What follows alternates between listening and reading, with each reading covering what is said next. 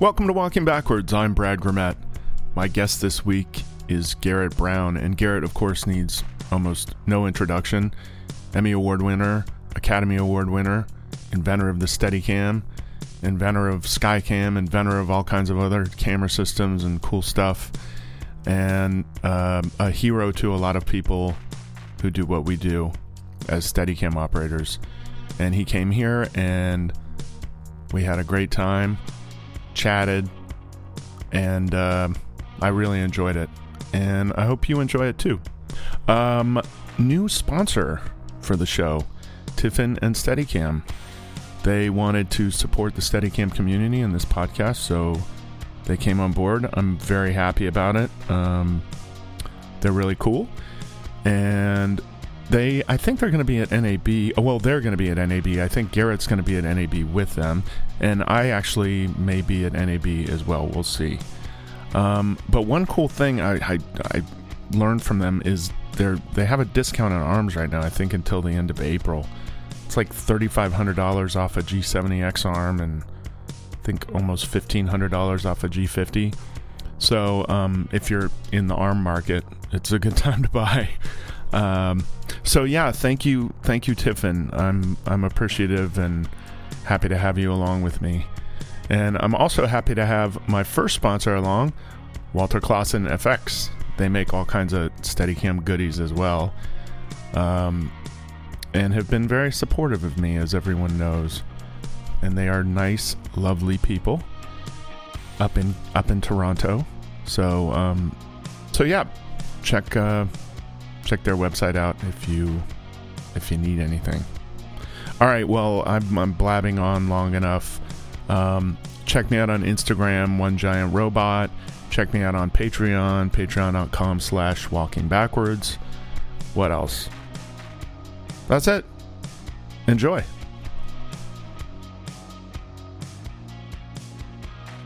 Are you on a VU meter here? You see the levels? I do. They look fine. You lucky dog. Yeah. I love this stuff. You're It brings back wonderful memories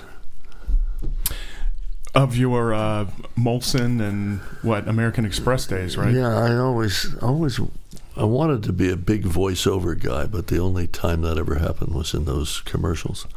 Yeah. By the way, I'm talking to Garrett Brown. We are recording, so why didn't that happen? I feel like you could have done that. You're too many other things happening. I didn't chase it hard enough. Right.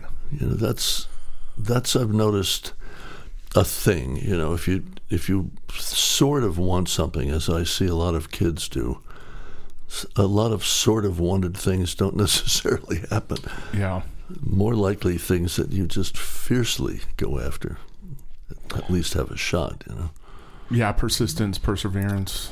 Yeah. I think it was Matt Damon who famously said, when people ask me, you know, I want to be an actor, do you think I can do it? He always says no. He says the only ones that'll make it are the ones who say, well, screw him, I'm going for it anyway. Yeah.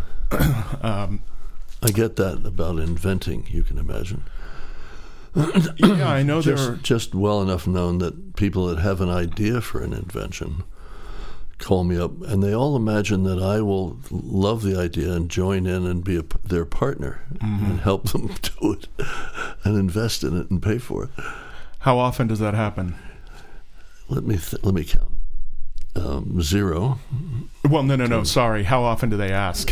Oh, a lot. I mean, one or two a week. Wow, something like that. So have there been any where you thought, wow, that is a brilliant idea? Obviously, you didn't invest in it or take it on, but there are some that usually the ones that feel like a brilliant idea, they're already pretty underway. Yeah. And I am willing to help anybody. I make them sign an NDA because you can get in trouble if somebody imagines that you stole their thing, you know. Mm. So there's a very simple mutual NDA, and if they sign that, then I'll listen to what it is if I have time. Mm. And if I have advice, I'll give them my best shot. You know? I love the idea of people inventing, and I think more of us need to do it. Humans will have to invent their way out of a lot of trouble. Yeah. I've read that you said not that you encourage amateur inventing and that you shouldn't do it for the money. Pardon the construction across the street, by the way.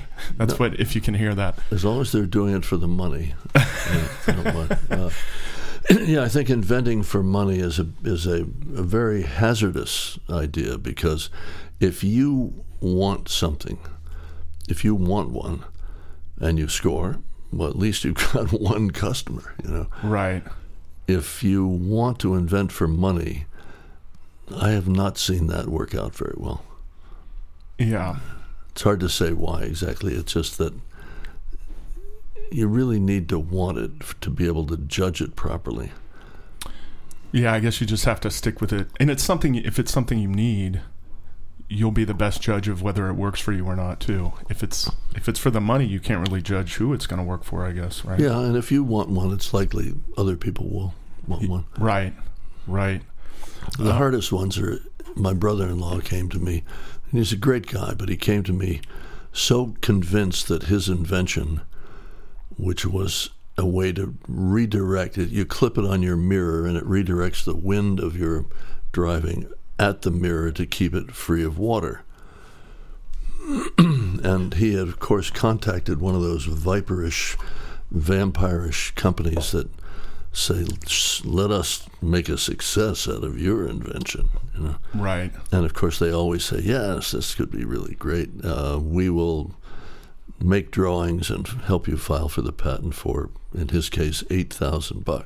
Mm-hmm. And I said, no, don't do that. Do not do that. I said, do you really want one of these? No, but I'm sure a lot of people would. And I said, listen, there are difficulties here. First of all, every mirror is different. Therefore, you'd have to engineer for 6 billion different kinds of mirror. Mm. And have you actually tried it? Have you built one? Well, no, but I'm sure it would work. Well, what if it makes a noise or howls like a banshee, or, how can you make a universal one that in 70 miles an hour is not noisy? Plus, does anybody really care? I've not, in my whole driving career, not been annoyed by water on my window, my mirror. Right. Long story short, he spent the $8,000 and he got nothing. Yeah. Yeah, that's too bad. What do they take a percentage or something when you do that? Yeah, sure. Right. And they charge you for each maneuver, and a lot. Yeah. I mean, it's funny, we've launched this conversation on the hazards of inventing, which I know well. You do. And you were saying you have to want something, and I think one of the things that you want is what you call the walking machine. Well, yeah, now that's jumping to... I'm jumping way ahead. Abject failure on my part, really. But I still want it.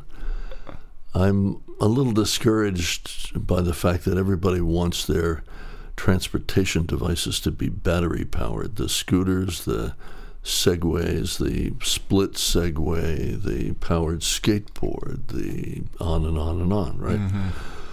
Mm-hmm. What is our incentive? Our incentive is to get around in an urban place with something that you have with you all the time. That does not distinctly not include a bicycle, because a bicycle is too damn big. You can't have it in a cab with you or beside you in the restaurant, or lug it easily up the steps to your apartment, or have it in your hotel. And yet walking is still a pathetically slow thing. Walking is 3 miles an hour is fairly energetic. 4 is really stepping. 3 miles an hour is in a city is a long way, right? Yeah. When you're on those airport walkways, I always find them exhilarating and fun, right? I mean, when you step on one of those, you feel like, hey, I'm moving now. Yeah. They only add 1.5 miles an hour to your speed, and they feel that great. Which blows my mind. It always feels like you're tripling your speed. It's because we're so used to 3 miles an hour. When you stride on one of those, you get your weight, your speed, plus that, right? 4.5, 5 if you step out. But what would be a great urban speed? I'd love to see us be able to go 8 miles an hour with human power. So, as I tend to do, in fact, actually, as I've always done, I made a list of what I want. It's a great idea if you want to invent something. Make a list of every blessed thing you want. And do not settle for any of them not being there. Unfortunately, my list for the walking machine is so rigorous that it's defeated me, and I've built 5 different ones. I've spent a lot of dough on it. I still want it, but I sympathize with my fellow lazy-ass brethren who think batteries and motors are what they want, which of course add weight. Yeah. But you want the specification, which is so difficult. You want to hear it? Yeah. This is so far afield, but actually circles back to Steadicam. I had the same kind of list for Steadicam. Here's what I want. I want something that fits in a briefcase, that weighs 8 pounds or less, that you don't have to sit down and take your shoes off and tie something on and carry your shoes. In other words, that you throw it down, you jump on it, you're there. Mm-hmm. That can go 6 to 8 miles an hour safely for a pregnant woman with a bag of groceries and a kid on one hip, And then when you get there, you jump off, throw it in its own bag, and kaboom, Yeah.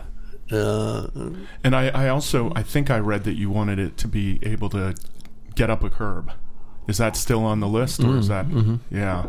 Which for me, when I started thinking about this, because your mind, when you make your list, your mind starts thinking of things, and I think the curb thing. That's tough. Yeah. But on the other hand, if there's one of these on each foot, you can easily get up on a curb. But Sure. If there's one on each foot, then, in my experience, and my last iteration of this was a very clever, low-profile, super light one on each foot. But I wrote it at age 71, and it scared the crap out of me. Right. So I wasn't that strong on this, one per leg thing. I think you need to have your hands on some part of it. But if it needs to go up a curb, or you need to be able to jump off of it, climb a curb, and then jump right back on. Right. Well, I mean, but this is about the noble art of inventing, which us humans need desperately. Yeah. So what differentiates your thing from like stepping into roller skates, for example, that you maybe just click into or whatever? Takes a lot of skill. Okay. And the 2-legged thing as well, right? And you can fall on roller skates. It would be nice if it was, safe. Right. You wouldn't want to have your baby on skates. That's true. You true. need brakes, good ones, not, crazy lean back and wear out your, rear pads. You need good brakes. Right. And roller skates, if they go on your shoes, I have yet to see a good one that you can just throw down, step on, and it's clamped to your foot. That's true, yeah. And your foot's higher up with roller skates. Need I go on? No. I mean, what's wrong with a bicycle? In effect, it's too damn big. You need both hands. Well, you need at least one hand is tied up. You can't really conveniently hold an umbrella unless you're just putzing along with it. Right. And it's too big, too heavy, too big. Yeah. Well, I don't think we're going to solve this one right now. Maybe later. No, I'm almost in despair of ever getting up with my list, and I'm getting to the point where I better hurry up and do it, or I won't be able to use it myself. But yeah, it's one of those things. It's good to have something that you want. It's great to have a long-term project. And all of us Steadicam operators, who I worry about at times because this job is so much fun and it, is still reasonably lucrative, and it's a combination of arty and athletic. I mean, it's just ideal, and you don't have to be on from the beginning of the movie, and you nowadays don't have to that's hang around afterward for month after month. It's it's pretty fabulous. Yeah, it's a little the you don't have to be there for the whole movie thing has changed quite a bit. No, I meant before all the prep. Afterward, all the post. That's what I'm talking about. You got it. Yes, and you still get to be creative, right? And I wanted to get back. I wanted to say the one of the inventions I saw that it looks fabulous is the iPad arm that you did, which I just thought was great. I don't know if you're going to sell them or if it was just for you, but it started out to be for me, and I did that with Jerry Holloway, by the way, who's my partner in that one. Have you done a podcast before, by the way? Have you been on one? Long before they were called podcasts, I did extended audio interviews, and some of them were regularly broadcast, but they didn't call themselves that. Sure, well, they were radio interviews. I think I have done a couple, but okay. This one is fun. I've heard a few of these. I like them. Oh, good. You've listened. That makes me so happy. I'm glad to hear that. I think they're too long, but do you? Yeah. Well. When your clothes go out of style while you're actually listening to them. I like to talk. I don't know what else to say. And I like to hear what other people have to say. No, I don't object. I've actually done 2-hour interviews before, and they were fun. They got into places that doesn't ordinarily happen. The normal run. Okay, hang on. Can we shut down for a sec? Sure. As you were. Okay. The long interview. Well, you can get into details that you just don't get in a half hour, and more subjects. So that's why I just we try to talk about everything we can, and however long it goes, I hope not to bore anyone. No, I mean, that's good. They often, for reasons related to the commercial nature of things like this, they're 5 minutes or 7 minutes. Sure. Or, yes, we have 4 minutes for you. Right. And unfortunately, in 4 minutes, what happens is you get the boilerplate stories, blah, blah, blah. Yeah. Well, speaking of that, I don't want to do boilerplate stuff, but I do want to ask you a little about The Shining, because you told me a story many years ago. You told me a few different stories about it. And the first I remember was the phone call when you first spoke to Stanley Kubrick, and then the other was when you were traveling so much. Would you mind talking about those things? No, the first one was out of the blue essentially, and at 6 a.m. and a Bronx-sounding voice said, "Garrett." I said, "Yes." "It's Stanley." Now that offers a number of possibilities, Is it Stanley and Ollie?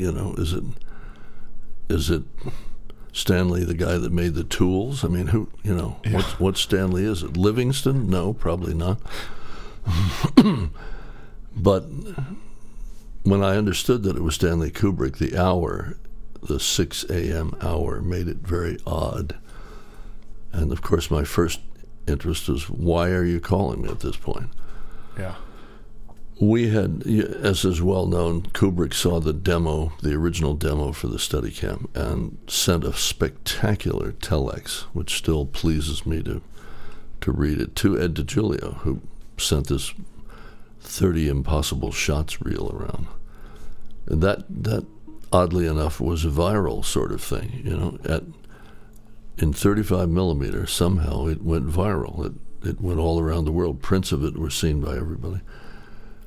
And his telex said, among other complimentary things, is there a minimum height at which it can be used? We didn't know why that question was asked. The minimum height at that point was a bit below the waist. Shortly after that, we invented low mode, flipping it upside down. And it became clear, subsequent conversations with Stanley, that he would use a lot of low mode, that he wanted me to use the BL. We had only experimentally put the BL on it. The Arri BL, for y'all digital types, was quite heavy. When the first blimped cameras came along. The BL was one of two, the Panaflex and the BL Blimped, whatever that stood for. Would this have been the BL1? No, actually, he owned a BL2. The one was a bit noisy. Yeah. The BL2 had the removable lens blimps, and my focus immediately became, how can I possibly do this? I had somebody, actually, the great Dick Dufresne at NFL Films, who did some of my early machining. Dufresne machined a custom-made top to replace the viewfinder and allow the fiber, not the video tap, which stuck up from the camera, to look directly, not even through any kind of excess prisms or anything, directly at the mirror. So that required a big hole in the top of the BL and a lot of maneuvers. And even so, the BL2 with the lightest blimp and my beloved 24 or 35 Distagon lenses, which were really light, was still put the rig up at 65 pounds. So I was reluctant to go running around with that, but I was convinced that it could work. And the BL low mode hung directly from this bracket that we made, so there was no excess, mounting plates and all that crap that would have made it expensive, heavy. And of course, his intention was to shoot a lot of the stuff of Danny with the BL. Mm-hmm.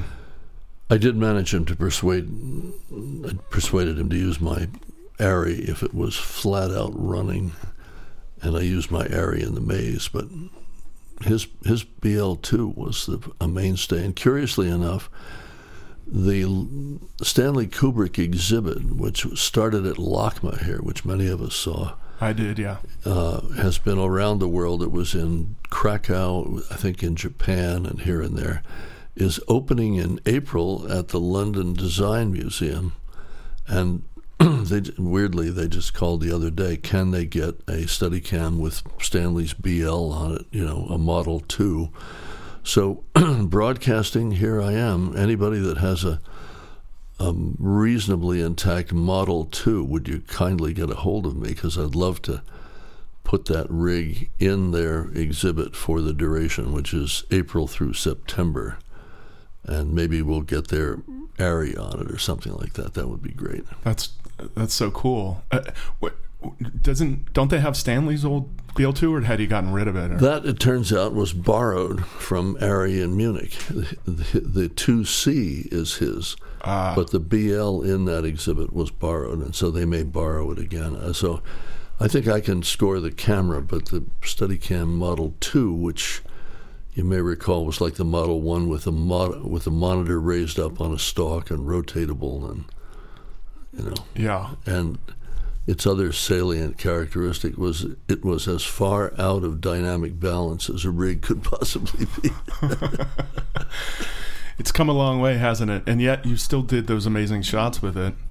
I was thinking today, what are the most iconic Steadicam shots, and the maze work in that film are certainly right up at the top of the list. Of course, the Rocky shot as well, but the maze stuff was good, partly because corners did not need to be taken by something that was running in the middle of a space, but could be like racing turns. Corners could cut the corner and skid by those incendiarily dried out branches covered with styrofoam that worried us for the whole time we were in there. How long were you in there doing that maze work? 3 months in that set. Oh boy, wow! And with during that oil smoke, by the way, which is not legal now. Thankfully. Did you feel ill effects from that?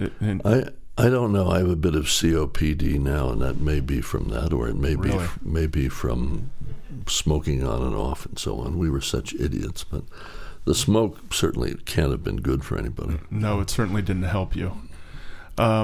the other, you said 3 months, and I imagine that was part of the time when you were traveling back and forth. You were commuting to England. Yeah, well, actually, that began about in the middle of that and then went on right to the end of the show. At about 6 months, I started going back and forth, week on and week off, week in New York or Philly and week in London. And that came about because you were there, they were, if I remember correctly, very much behind schedule, and so you left. Well, no, the original deal was they were certain it would take 6 months. Oh, okay. Period. And they offered me a really crappy deal based on English ACTT operator scale, which they said was necessary. But fortunately, I had the wit to say, all right, look, if it goes over 6 months, you're going on my deal, which was already established in the U.S., so I named my rate. And one of the provisions was that I could fly back and forth, week on, week off, at Stanley's expense on the Concorde, which at that point was not that expensive, astoundingly. And they said, oh, don't worry, Gareth, we aren't going over 6 months. This is Jan Harlan, Stanley's brother-in-law and producer. Mm. But on the anniversary of the 6 months, I marched into Jan's office with the contract which they had signed, and we went on that deal, which was amazing. And actually for them it was fine. They shot all the non-Steadicam stuff the weeks when I was off. And then they did my stuff the weeks that I was there.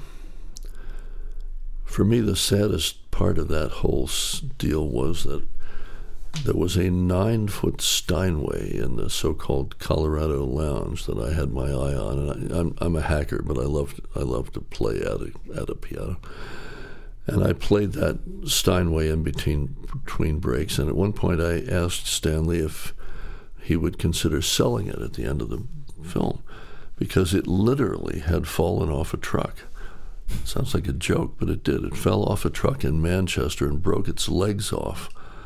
And Stanley's chippies put quite realistic-looking legs back onto it. Right? Really? And he agreed to a price of $5,000 for a 9-foot Steinway Grand, which I don't know if you're aware, but they're in the 100-some thousand range. It sounded cheap to me, but yeah, and even then were hugely expensive. Wow. However, on one of my rotations home, Ellen showed me a clipping and said, look at this. Stage 3 on the Elstree Studios had burned down. Stage 3 burned to the ground, which was the Colorado Lounge set. And so when I got home there was jagged beams that looked like, the inside of the Hindenburg after it burned overhead, and drifting snow, and the melted, main bronze object of the piano was all that was left of it. So that deal never happened. Oh, that's too bad. So you flew, so that was another, 6 months? Back and forth? Nearly. I had, I don't know, quite a few round trips. It sounds like it. I had the second highest number of round trips at one point, next to a West German guy that just flew it every week who had vastly more than I have. Wow. He had 70 round trips at the time. And you had maybe 30, 40? 20, no, 20-something. Yeah. Wow, that's a lot of times. But they do allow you to eat your weight in caviar on that plane. There's no limit to how much caviar you can eat. Wow, maybe that's why they went out of business. Unfortunately, no. Well, unfortunately, I've never been in a situation like that since. I know, and probably no one ever will. That was such a rare instance. I bumped into the West German later when we were flying over to do Yentl, and he was still doing it every week, and at that point had 280 round trips. Wow. But it was a great plane. It was 3 hours, 10 minutes, Heathrow to JFK. And Wow, would have been so faster fantastic. if they didn't have to slow down over land. Really, they had to slow over land. Why is that? The sonic booms. Right, of course. Wow. Huh, crazy. I never got to fly it. My dad did once. He said it was incredibly loud. I don't remember that. There were things you remember about it are that the sky looks black, the windows were ridiculously small, and the men's room required you to bend over like a pretzel backwards. But the seats were fantastically comfortable, 4 across. Oh, and the plane, if you look at it in turbulence, this long cigar shape used to undulate, which is something that needed getting used to. Wow, so the whole thing flexed. Yes, it was designed to flex. Wow. That was a tour de force. Yeah. It's too bad. It was such a cool-looking plane, too, and the nose cone that tilted, and that's pretty neat. A lot of the most impressive stuff we've done was done way early in the computerized era, including landing on the moon. Mm-hmm. And and believe me, with the greatest humility, I would add doing the Skycam to that, because we did it in 1984 when the main computer was an Osborne. I don't even know what that is. Yes, dreadful. And we talked to the motors, as they say, at 1200 baud. Wow. Which you couldn't even send a text at these days. So. Yeah. But anyway. Yeah, that's... At the time, we all thought, wow, this is fine. Yeah, it's like a miracle. Jeez. Well, we were talking about Kubrick, and you continued your relationship with him. Did you ever work with him again, or? No, I was asked to and was unable to. I was asked to do Full Metal Jacket. I would have loved to, but I was committed for something, and I put a couple other operators on it, including Jean-Marc Briguier. And then I was asked to do Eyes Wide Shut, and I couldn't do that. Usually, by the time he went to hire us, things were very well set, but it was close to the fact. And so I suggested Liz Ziegler for that, who did a spectacular job. Spectacular. She did wonderful work on that. However, she was on it for, I think, a year and a half. Wow. I'm surprised her mental health survived that. Although she did come home with several pet rabbits. I don't know what that indicates, but... She needed company, I guess. Yes. Was he still doing take after take after take on Eyes Wide Shut like he was in The Shining? He was. Yeah. I remember you saying something like, after you would say it better, but something about how everything changes throughout, when you start at 1 and then 5 and then 10 and then 20, how altered, maybe, am I remembering correctly? No, from your own experience, I'm sure you can get away, if you're slick, you can get away with what you do in take 1 in many cases, or even a rehearsal, right? Mm-hmm. Although your late night show, popcorn chomping 20 years older self might not really admire it, you can get away with it, right? Yeah. But I would find from takes 1 to 5, I was furiously learning things, and then by take 5, it would have been dandy by most people's, criteria. By 14, it would be approaching what passes in our little world for perfection. You're there, you're on rails, you know what you're doing. But the fascination of it was that even on into the 20s and 30s, you keep learning new stuff. You learn that, say, if this foot is an inch closer to this wall, in fact, moves over until you kiss this wall, that you can get this effect. You can get further into the room, and you learn to settle the framing down so that the actors have room for the frame, but it moves when it needs to, and you learn things about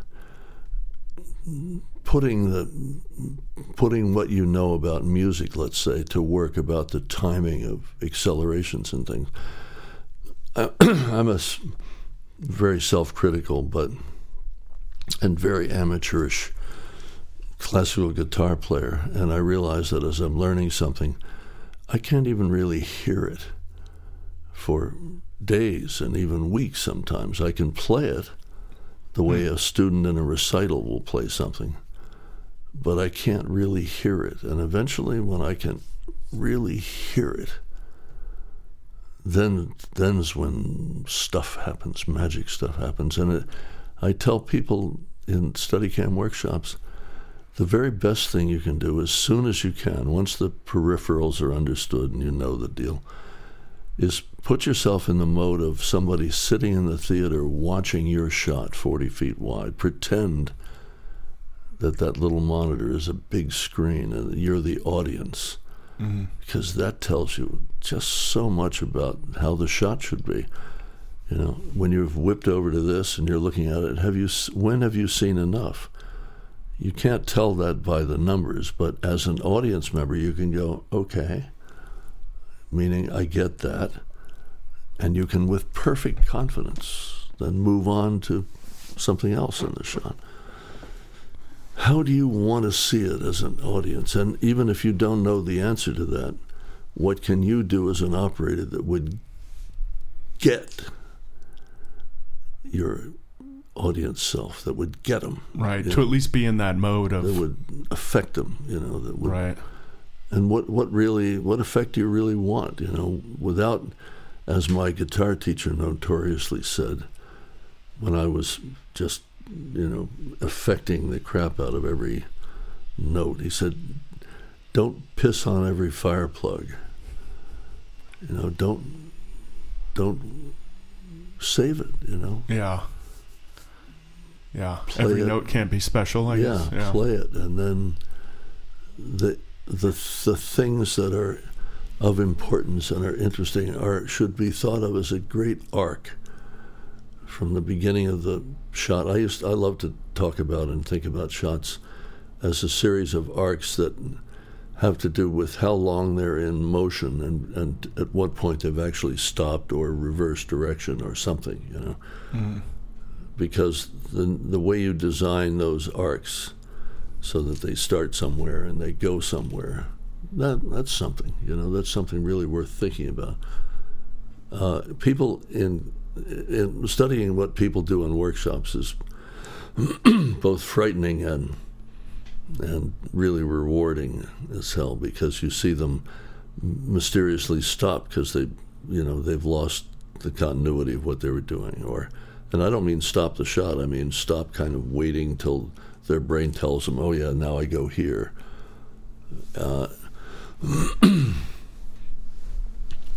Not really subordinating the material to the story in some cases, just all that. Yeah.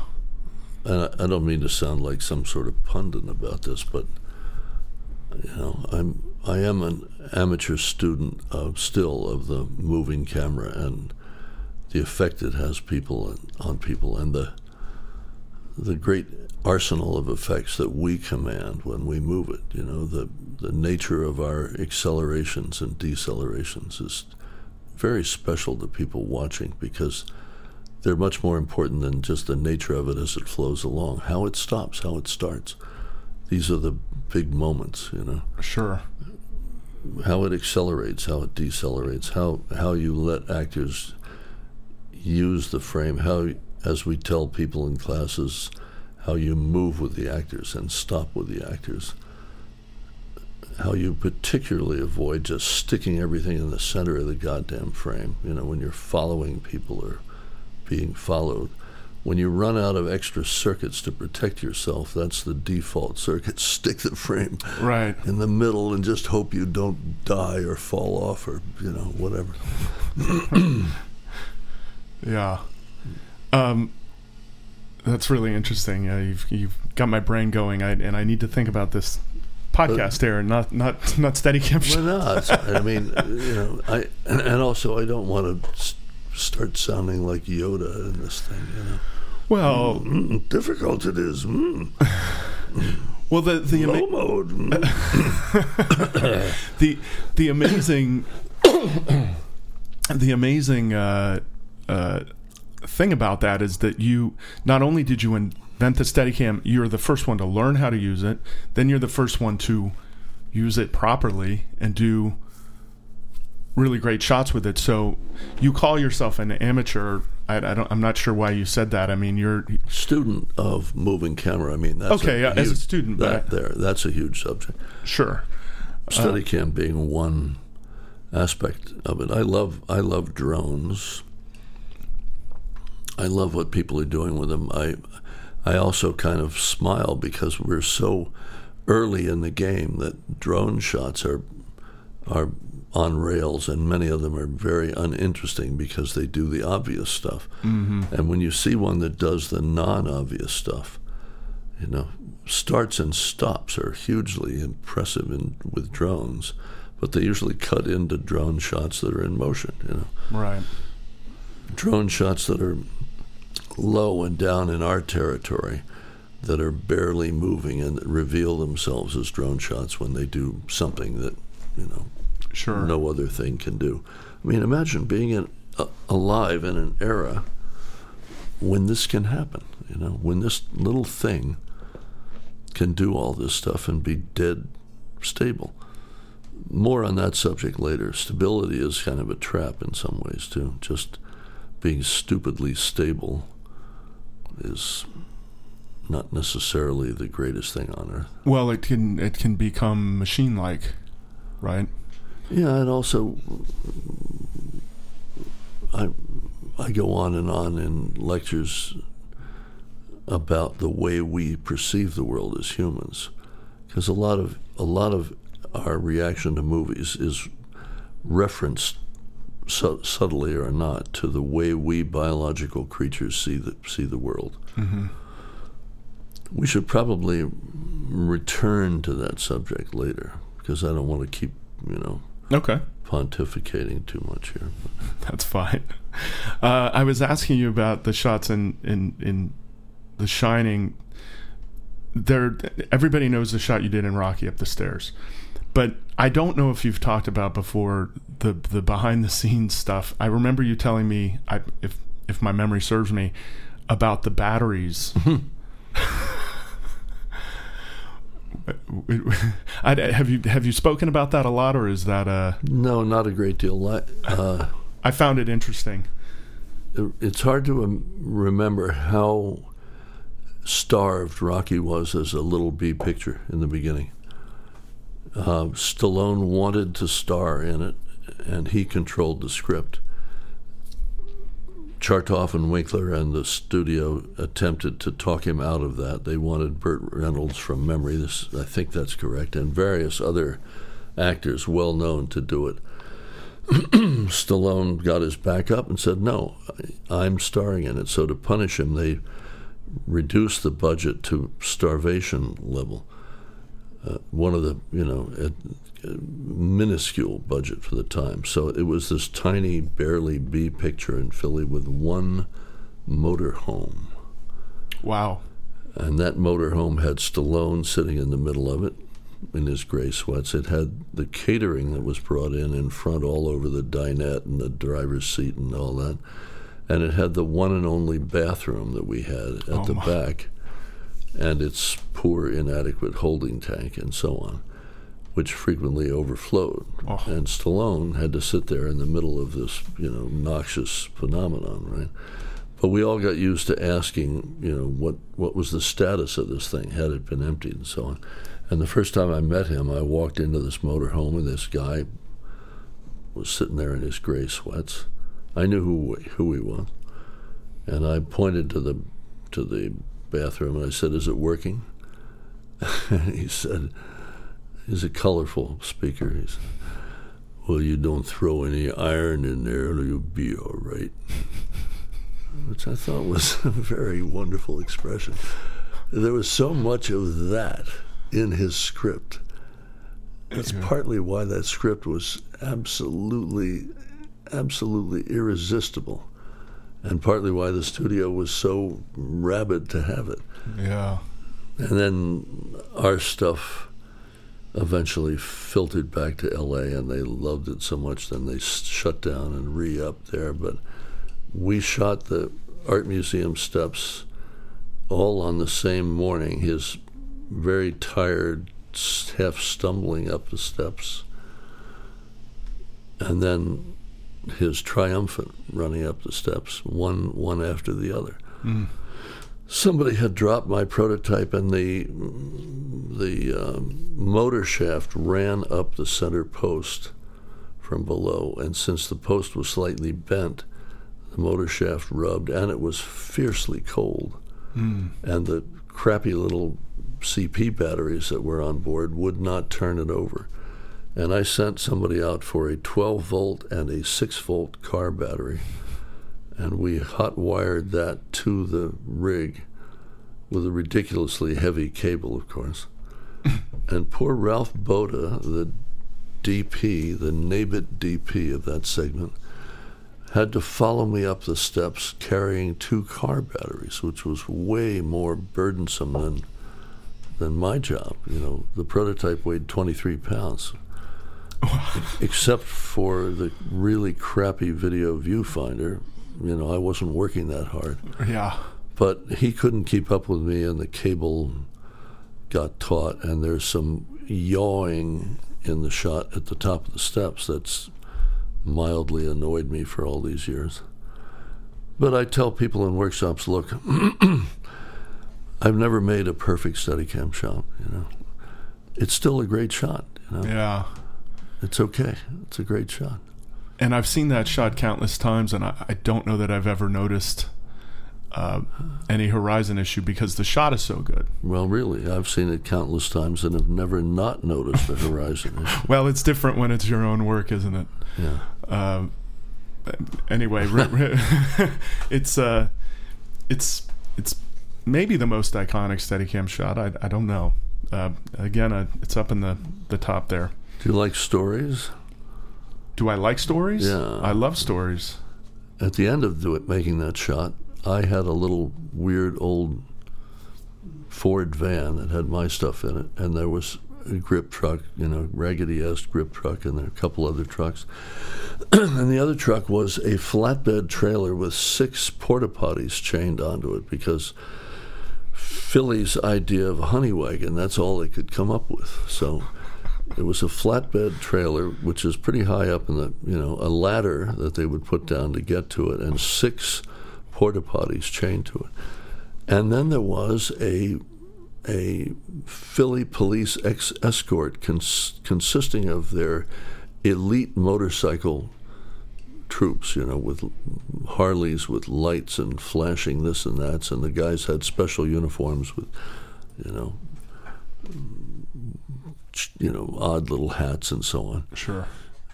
And their instructions were to give the production a sirens blazing, lights flashing escort back to the lot where we parked everything in South Philly, right? But the trucks kept stealing away until finally there was me and the flatbed truck of porta potties. And when my assistant and I finished off, the porta potty guy was waiting for us in case we had to use one of them. The cops now formed in ahead of and behind one small old van and a flatbed full of 6 porta potties. And the sirens blazed, and we drove through the streets. It was thrilling at really high speed. I could just only imagine what were the citizens thinking had happened. Had somebody in this truck had an almost terminal episode of something terrible to be followed by 6 porta potties? Oh, I would love to see a photo of that. Philly is a marvelous film production town. The Philly Film Office is run by our dear friend Pinkinson, Sharon Pinkinson, a.k.a. Pinky, and hundreds of films have shot there. Yeah. And it's very sophisticated, and there's great crew available and so on. But this was at the very beginning. This was it. I've never before or since seen a flatbed full of porta potties. Oh, wow, but they gave you the hero's escort.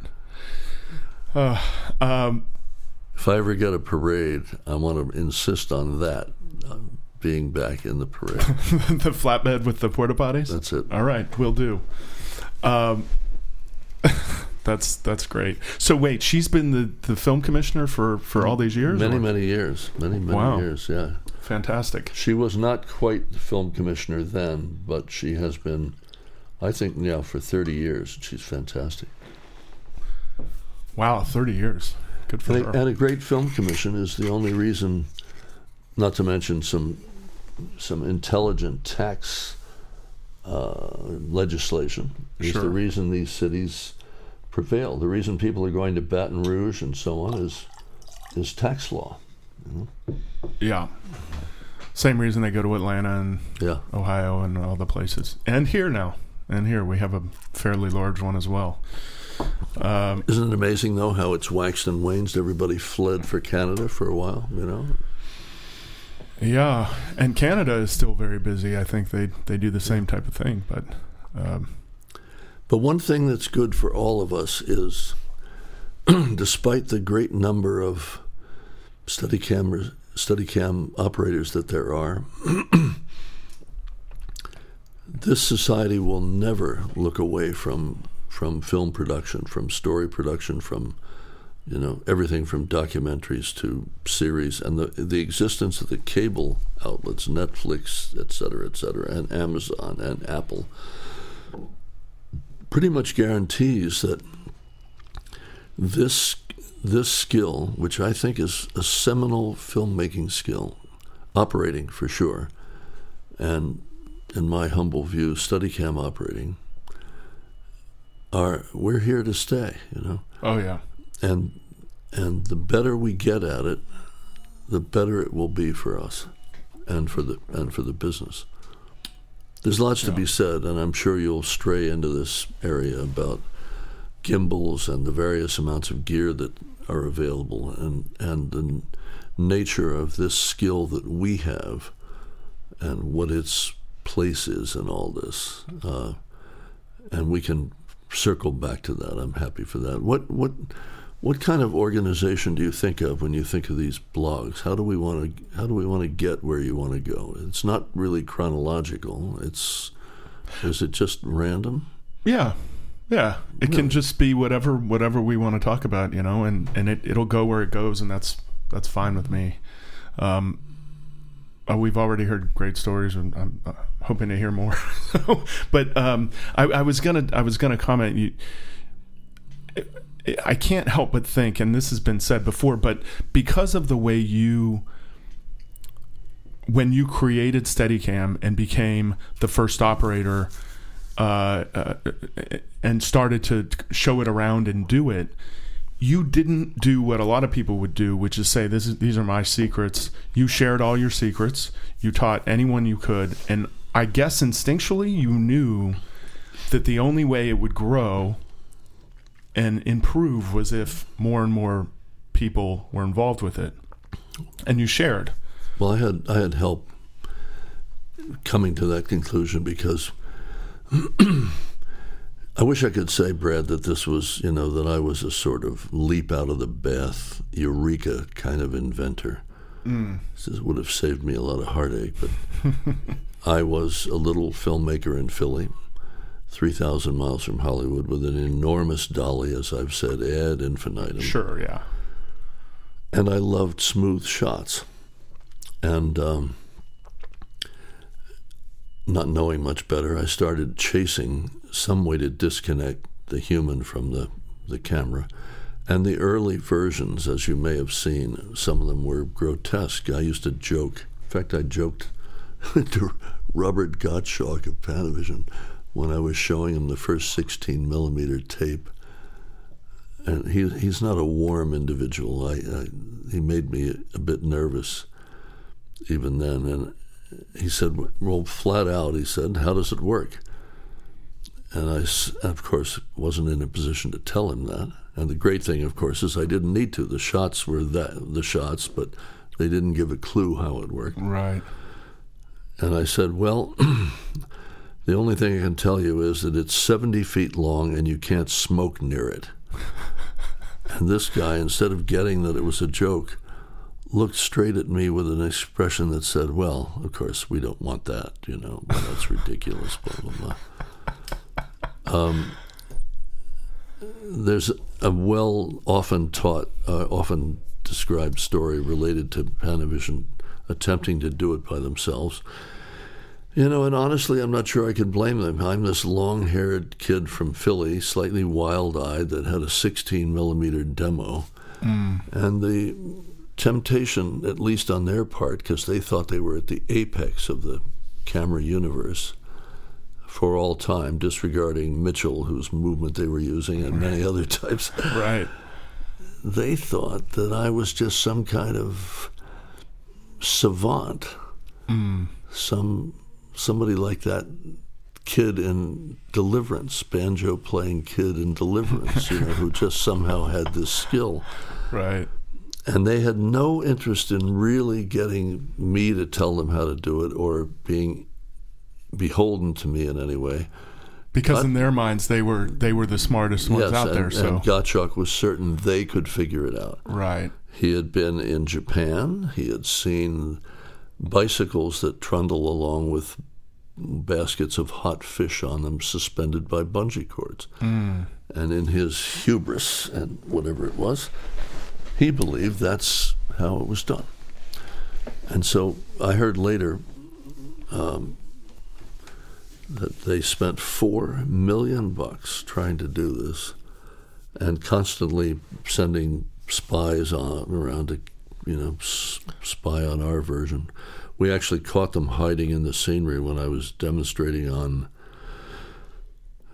Exorcist II, The Heretic, and ejected Gottschalk and his so-called son. They snuck in to take photos. And took photos, yeah. Right.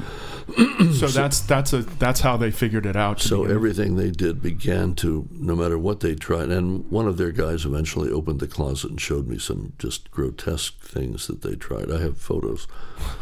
None of them were 70 feet long and full of hydrogen, though. I have to say that they didn't buy that. But when the GlideCam debuted, it was on Days of Heaven. You mean Panaglide? The Panaglide, right, sorry. Yeah, yeah, thanks. And the Haskell happened to be the replacement DP for, what was his name? The famous guy who started it. Yeah, and I can't remember either. Oh, I'm so sorry. That's all right. We'll apologizing. It'll come to one of us later. Yeah. And so he was outraged because he had used it first on Bound for Glory and on commercials. And so he took photographs of it, which became the center linchpin of our patent suit. They had an operator named Eric von Herren-Neumann, and when he wandered off, then Haskell shot all the photos of him. And it was to the life the same thing we did. Yeah. It was so similar that when Gottschalk put it up for an Oscar, the Oscar technical committee made a rare technical joke. They said to him, perhaps you should consider putting up for a religious award of some sort. It has a miraculous resemblance to the Steadicam. And they gave us the Oscar. That same year? Yeah. No. The first year they got it postponed, which was one reason they were up for malfeasance and blah blah blah. Got it. God, it's very weird to revisit. Oh, Panavision got that. They got it your stopped. award postponed. They got it stopped for a year. I had no idea. Persuaded the committee that this needs more study, and they put their own up the next year. Wow. They spent that year developing their own. Yeah. Oh. I mean, I don't want to sound like one of these guys that lugs a whole load of grievances along with me, because honestly, I have. Well, I've never heard you speak about it before, so it's not I have no grievances. Almost everything that ever happened for logical reasons. Sure. And was so much, the net result has been so much fun for me. God, I can't tell you. I mean, I'm such a lucky guy. I cannot tell you how lucky I feel about all this. How often do you get to have an effect on an industry and have it still be happening 44 years later? And in fact, happening better than ever, as we may talk about later. We have a new Steadicam invention it's the nuts, it's the bomb. So. As the kids are saying, we will talk about that in a moment. But I was going to expand on what you said. You didn't just affect the movie making business. Well, obviously in TV commercials, all that, but almost everyone in the world, they may not be aware of Steadicam, as it were, but they're aware of things that Steadicam has done. And that is. That's unbelievable, It's a crazy effect. I was just thinking about that yesterday. I thought, geez, unless you're an isolated tribe in the forest somewhere, you've seen a Steadicam shot, and that's something. And in only 40 years, 40. I'm of mixed feelings about that. 40 is an awful long time, and yet some things during that time seem like yesterday. Yeah. That's the nature of getting older, part of it. Yeah. What came of that Panavision situation? They folded and became our licensee. I mean, yes, they became a licensee. And pretty much at the same time, Gottschalk expired for reasons that I won't bother going into, but the new chairman of Panavision was a man named Jack Holzman, who's become a dear friend of mine. And Jack took one look at this situation, which was Panavision paying royalties for a rig that nobody really wanted to use. There were only a few fingerfuls of operators that were interested in it at the end, for reasons that aren't worth going into, but he called me and asked me to come to his office and said, let's sort this out. He concluded that the very most sensible thing to do was to make Steadicam the machine, buy Steadicams, and put their rather unique and wonderful lightweight Panaflex, the silent lightweight one that was made of magnesium, on the Steadicam. And a marriage made in heaven. So they bought Steadicams, put their camera on it, and got out of the arrangement where they had paid us royalties on its use for all those years, which didn't amount to much because it didn't end up doing that much. But that was great. I love this guy because some new CEOs come in and sweep everything aside and rape a company and take its value to the shareholders and march off with their golden parachutes. Holtzman is a thinker and an extraordinarily creative variation of thinker. And he saw through this right away and just fixed it. It was great. He used logic. Yeah. It's rarer and rarer, it seems. Well, after the Panaglide, then you had... when the patent was expiring, if I'm correct, in 1994, you had Pro, who was already making some things, right? Yeah, Pro is a story that might have worked out differently. I love those guys and still do. They made the so-called Donkey Box, which is an XY adjustable stage. I had done it swinging the battery, which was not a great solution. I tried to persuade Cinema Products that we should take over and sell Donkey Boxes, If not buy them from them, give them a royalty. I couldn't make that sale for some reason with CP, and CP was nearing the end of their tenure because they had begun to do some things that weren't terribly sensible. They made a 6-plate editing machine long after the heyday of film editing. And these other adventures almost took them out, and so they had no resources to do much. And the coup de grace was a man named Ron Lenny was running the company.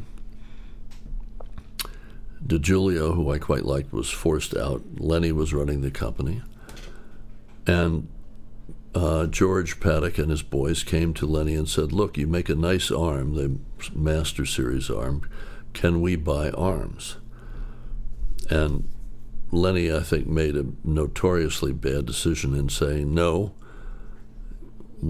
Against our advice, he said, no, we will not sell them arms, because if we don't, they will buy our sleds.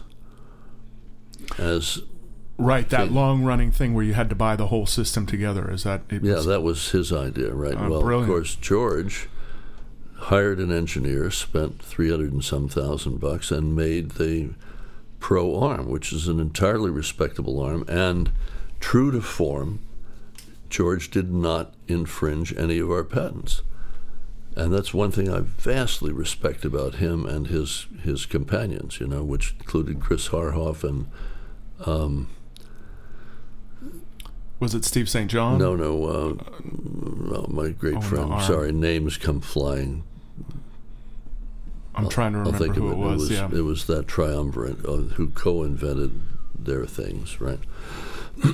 So, of course, they made a sled, and then they had an arm. And that started the Pro company, which was good on customer service at a time when CP was headed down and was not very good. So, unfortunately, a great number of LA operators became Pro operators and did excellent work. It took us, because I'm the Steadicam guy. I'm playing for the home team. Sure. Which began to feel like a Bush League team at some point, but we have clawed our way back. I managed to do the G Series arms, which I quite like, and lots of gear since then. And most recently, the thing called Volt, which has been extremely, extremely good. Yeah. And long awaited. Yeah. How's it selling? A lot of people are, because I know quite a few people who have bought it. Well, now, have you bought it? No, not yet. All right, I'm out of here. Okay, thanks. Thanks for coming. It's been great. See you later. Can I take the bottle? The Volt is an interesting, because there's what's it called? The Wave. Yes. Which is another version of this. And then there's the Volt, and they're trying to do the same thing, essentially. Totally different way of doing it. Not even the same thing, actually, if you get to it. Okay. I mean, the Volt's a good story. A man named Steve Wagner from San Francisco, a former Ampex engineer, and as we learned instantly, a brilliant character, contacted me because he's been shadowing Steadicam and me for many years, unbeknownst to me. Mm. He built an arm, his own arm. I found out later when I went to visit him in San Francisco. He said, I have something in the trunk to show you.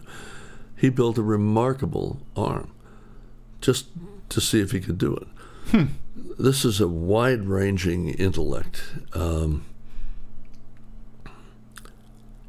master of electronics and software, and his mechanical engineering chops are not chopped liver. He's a really good mechanical engineer.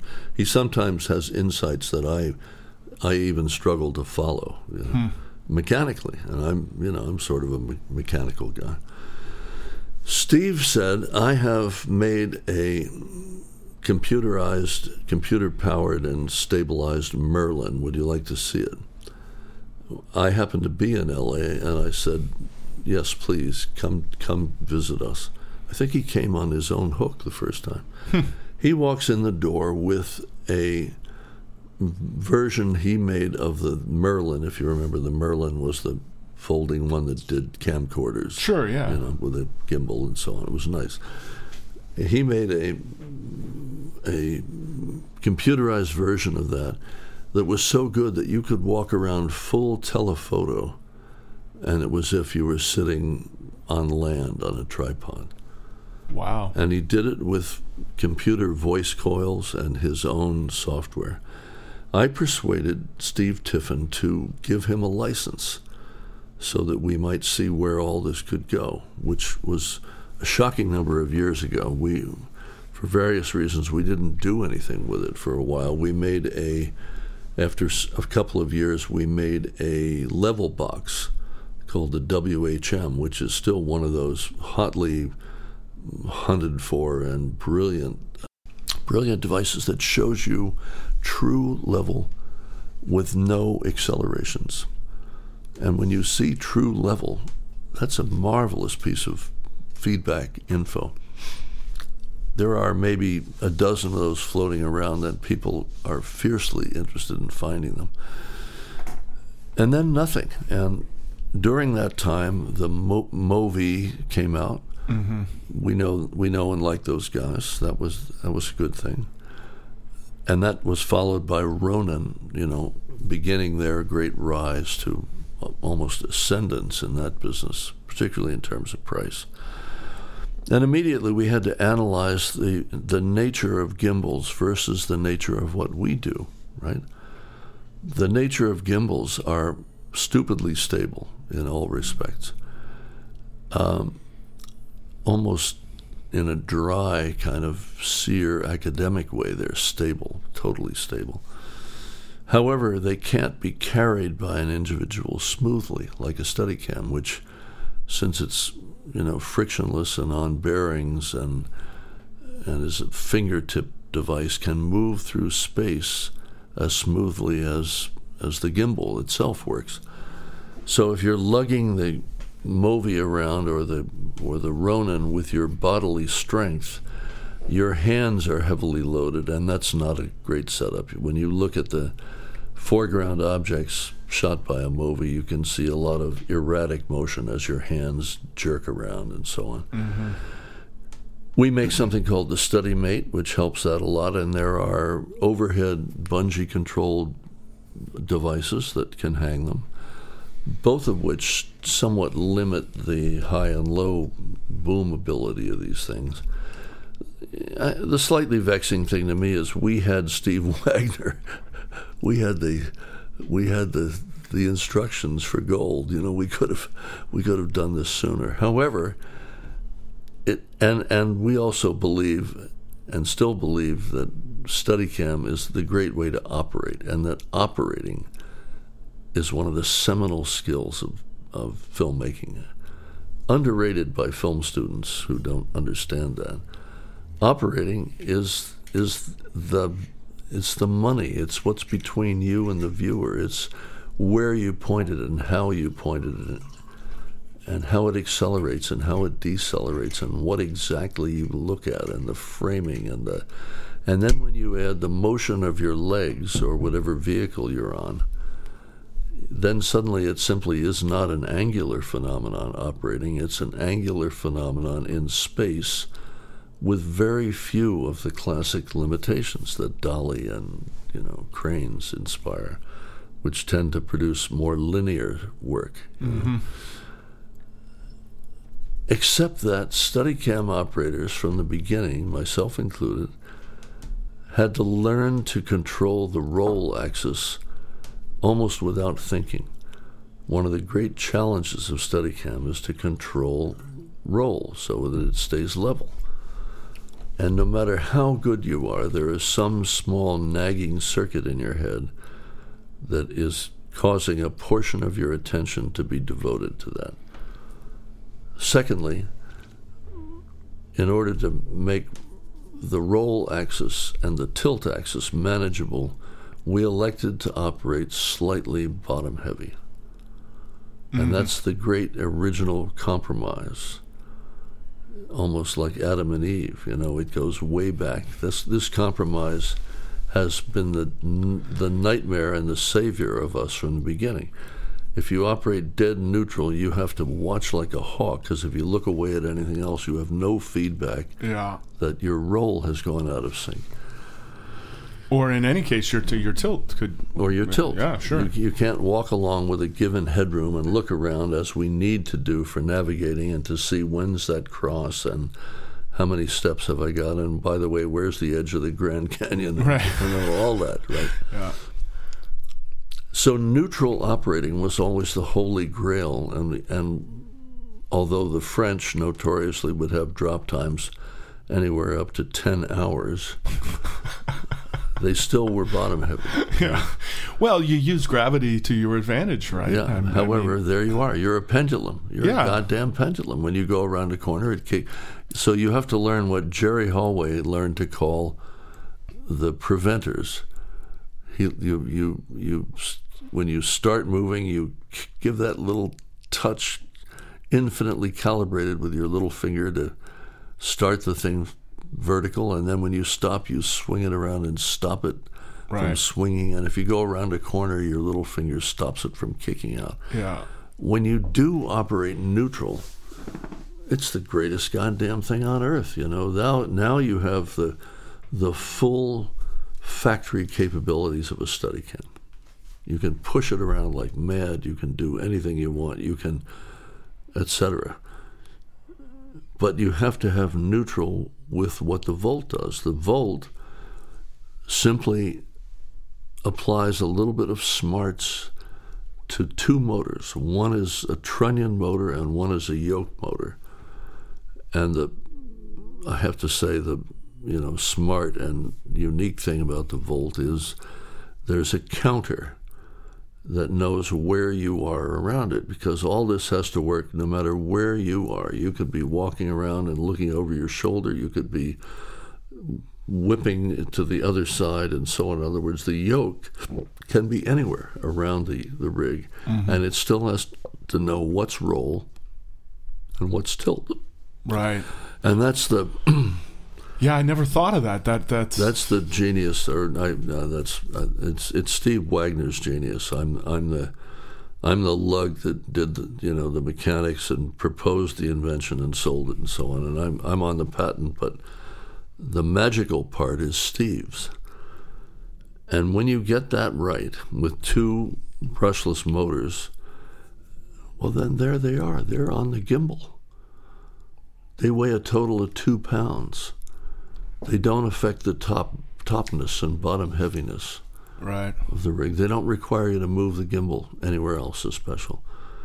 The Wave is a fine object, and when it was the only thing out there, it provided, a great deal of security in people's minds about the roll axis, not to mention allowing you to edge over the tops of things and so on, which is a nice thing. Mm-hmm. Also, the Wave is very fine for handheld. It's a great thing to have for handheld. Let's return to that. Remind me to return to why that Wave is useful in handheld, okay? Sure. But back to the Volt. The Volt does that elemental job for you. It means that you can be in Don Juan and whip this way and that and be confident you're upright. You can look away and make a whip pan, and it's nailed at the other end, level. You can set level as if it had a artificial bottom heaviness, and therefore you can tilt up and dial up however much it wants to come back to level. Right. But in this case, it doesn't swing beyond level. It simply servos down to level, which is fabulous. Right. You don't even have to prevent it from going beyond level and do all that we're so used to. Right, it just does it itself, yeah. And then there's a mode called sticky mode, and that's one button push from your gimbal, your yoke hand, that lets it stick at any angle that you want. Mm. And we're still fussing with the nature of sticky mode. We may allow it to have some of those lovely contours so that you can ease it out of it or into it and so on. But the combination of these things means that things that you never could do, extraordinarily bold moves, don't produce a pendulum, and they produce the confidence that a tilt angle you select stays there. And all of this, when you add it up, it accounts for the enthusiasm of operators trying it and new owners who are, unless there's something, amiss in their particular one, are ecstatic with these things. Because, of course, you can dial it off and operate the way you're used to if you feel like it, and dial up any amount of this help. If it's windy, your roll and your tilt are taken care of, And all for the addition of a couple of pounds to your rig, and no alteration for how long it has to be or whatever. Sure. And no noise, which is, it's not gyros, so. Yeah, no noise. And none of that, fighting and then releasing and locking and so on. No weird stuff. I mean, when you get used to it, you can do whip pans that even they'll notice in Valhalla.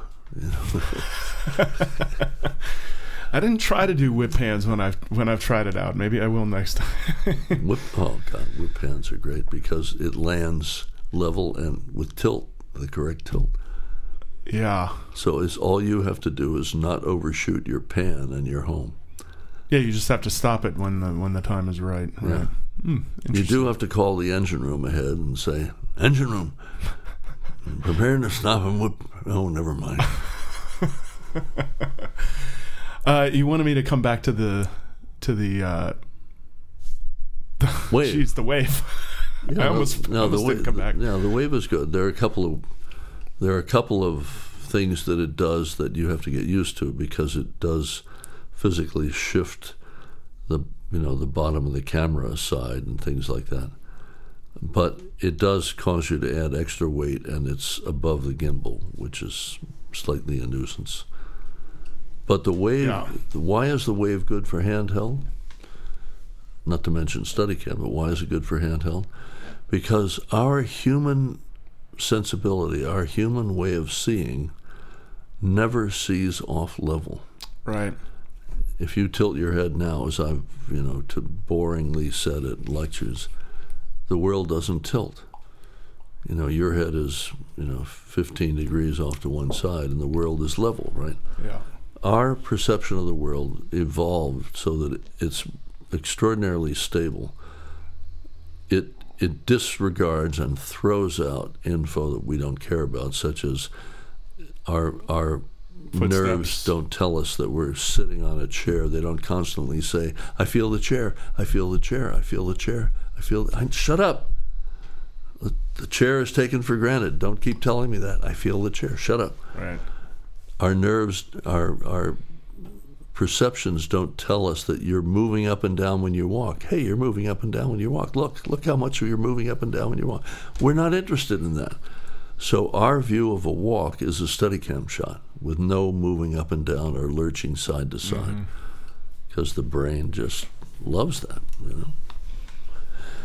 And therefore, a handheld shot that goes off level is conspicuous to us. Not to mention, why should the actors see each other smoothly and the audience see them shaking? So I'm not a fan of handheld, never have been. That's probably why the Steadicam exists, Yeah, I've heard you say that before. You just never liked handheld. Yeah. Although there are some interesting.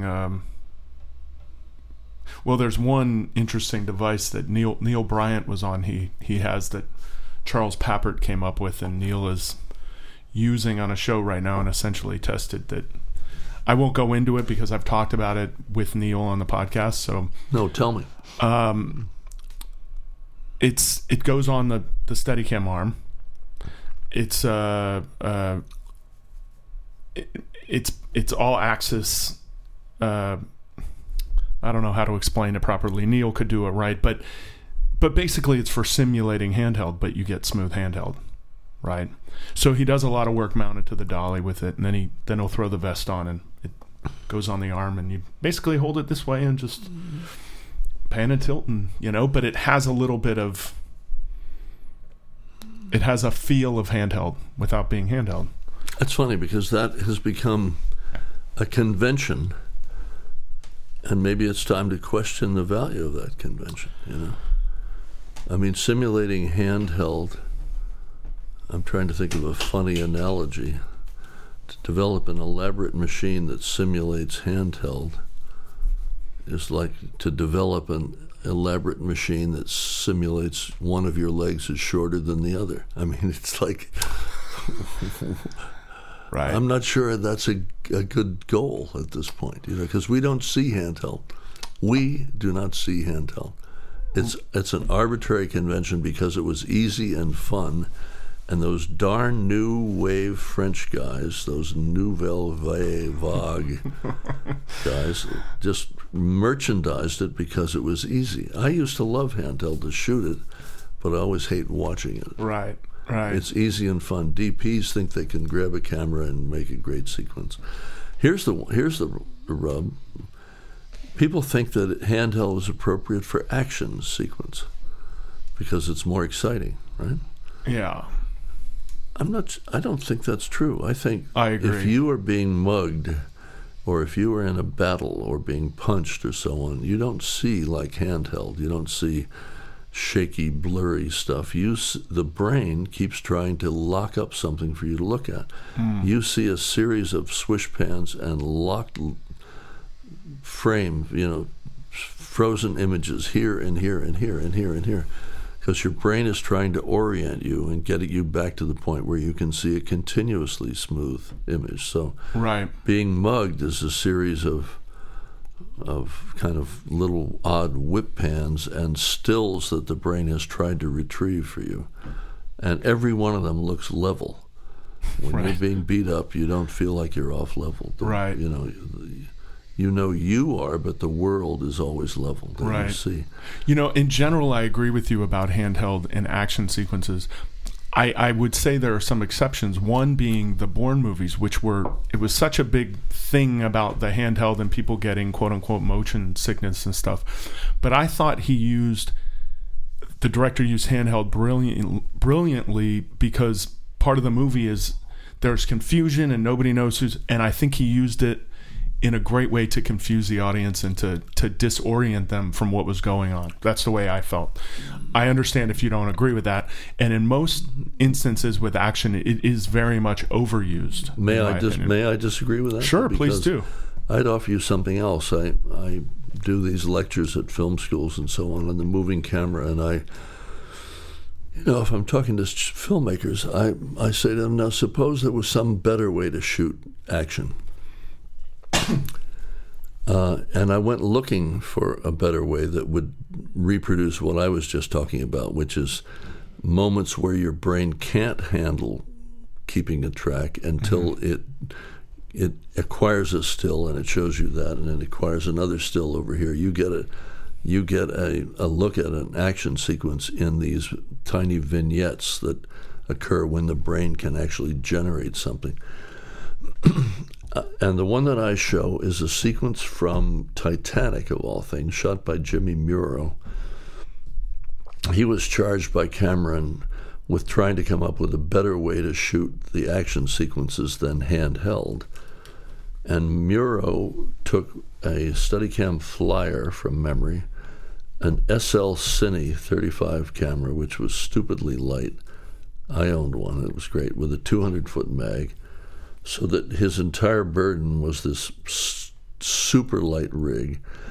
And he ran around and operated rough Steadicam, because what happens is it more or less stays level, more so than handheld, because he was good. And at the moment when these moves are stopped, you actually get a respectable momentary look at something, and then you're following somebody and it jerks over here and it jerks over here. And I play that sequence in the hopes that somebody will amplify this idea and maybe show us a better way to shoot action. And look, if the better way to shoot action involved us Steadicam operators receiving a salary, that's all to the good. Sure. And it might be that the little Aero Steadicam with the Volt, which is coming, there'll be an Aero Volt eventually, could be an astoundingly great way to do it, because all these whips and all these, you can jerk the hell out of it, and you will get these momentary impressions that, how often have you been mugged, by the way? Once. I've not been mugged. I wish. Luckily, I was not physically. I essentially ran from the car with the gun. They didn't fire. I got away. So maybe I haven't been mugged, but I was held up. I'm not talking about a beating. I'm not eager to be mugged, but it would be fun to see if this theory is true. I'd like somebody. You'd like to be mugged to prove a I'd point? like to have you be mugged and report to me whether I see. No, the point is taken, and by the way, I have to just clarify that Charles and Neil specifically, because I don't think Charles ever used this thing. He just built it. He's not using it as his choice to. Oh no! And by the way, I admire that he did it, and I love that kind of innovating. I'm not sure it's the ultimate. That's all. Well, he's presented an answer he's presented a solution to a problem the producer had. They wanted to have their show look handheld, quote unquote, look handheld, but not as shaky. And so this is the device he's using. And now you're questioning the choice of the producer to want it to, quote unquote, look handheld. I think it's a brilliant solution to a problem we do have on sets these days, which is to find something that makes the shots they want to see. This will be a long time coming, but it will help if operators have, for example, pepper spray, and if somebody wants handheld, they can, respond. Well, the problem is, I think people get their own ideas, and people who don't necessarily know what they're doing, and they charge people with doing it. And so, if you want the job, you try to do what they want to see. You've just described management as a phenomenon. All right. Well, okay. Fair enough. And labor. Yeah. Well, we are labor. So. Yeah, but the great thing about it is we're still here, and we're still, I think, more essential than ever. Yeah. This is a marvelous way to move the lens. Period. Undoubtedly. I actually was as you may know, a huge fan of a version called Tango. Did you ever have a go at Tango? I did. I have a photo somewhere of me doing it. I loved the Tango, and I realize now, mea culpa, I made two crucial mistakes in inventing that. Number one, I made it a accessory to your regular rig. The Ultra or the Archer at that time. The trouble with that is it ties up your rig. It's not an inconsiderable setup, and now it ties up your rig.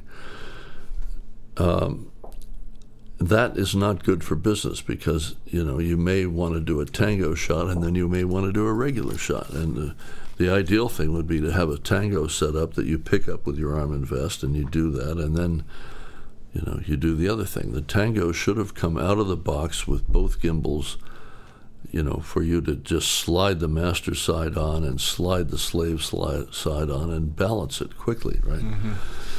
The other problem is that the Tango was a bit tougher to operate than the regular rig because you had to keep it level, and it's out there, it's remote. You don't have the same great look at it that you do of your regular rig. The ways you use to keep the regular rig level are strained a little bit when the business end of it is out that far.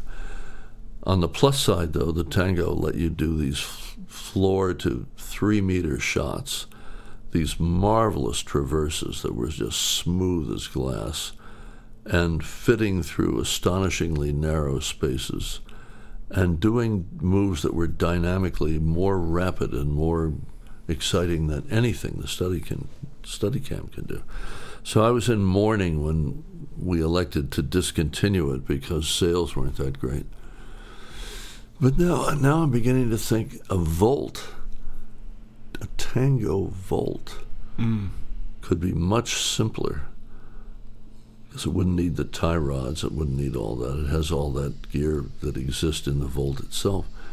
And boy, that could be a great rig. So to be honest, and I haven't cleared this with the factory, but that's going to be something that I'm going to chase really hard because I want one. I cannot wait to shoot with that baby. Have you tried Trinity or the Yes, or the AR, and what are your thoughts? The AR is fine. I don't like the fact that it's all in one plane and that at one point tilting is what used to be panning and so on. Right. And also don't like that it's relatively heavy and the distance between the gimbal and the lens in the AR is not that great.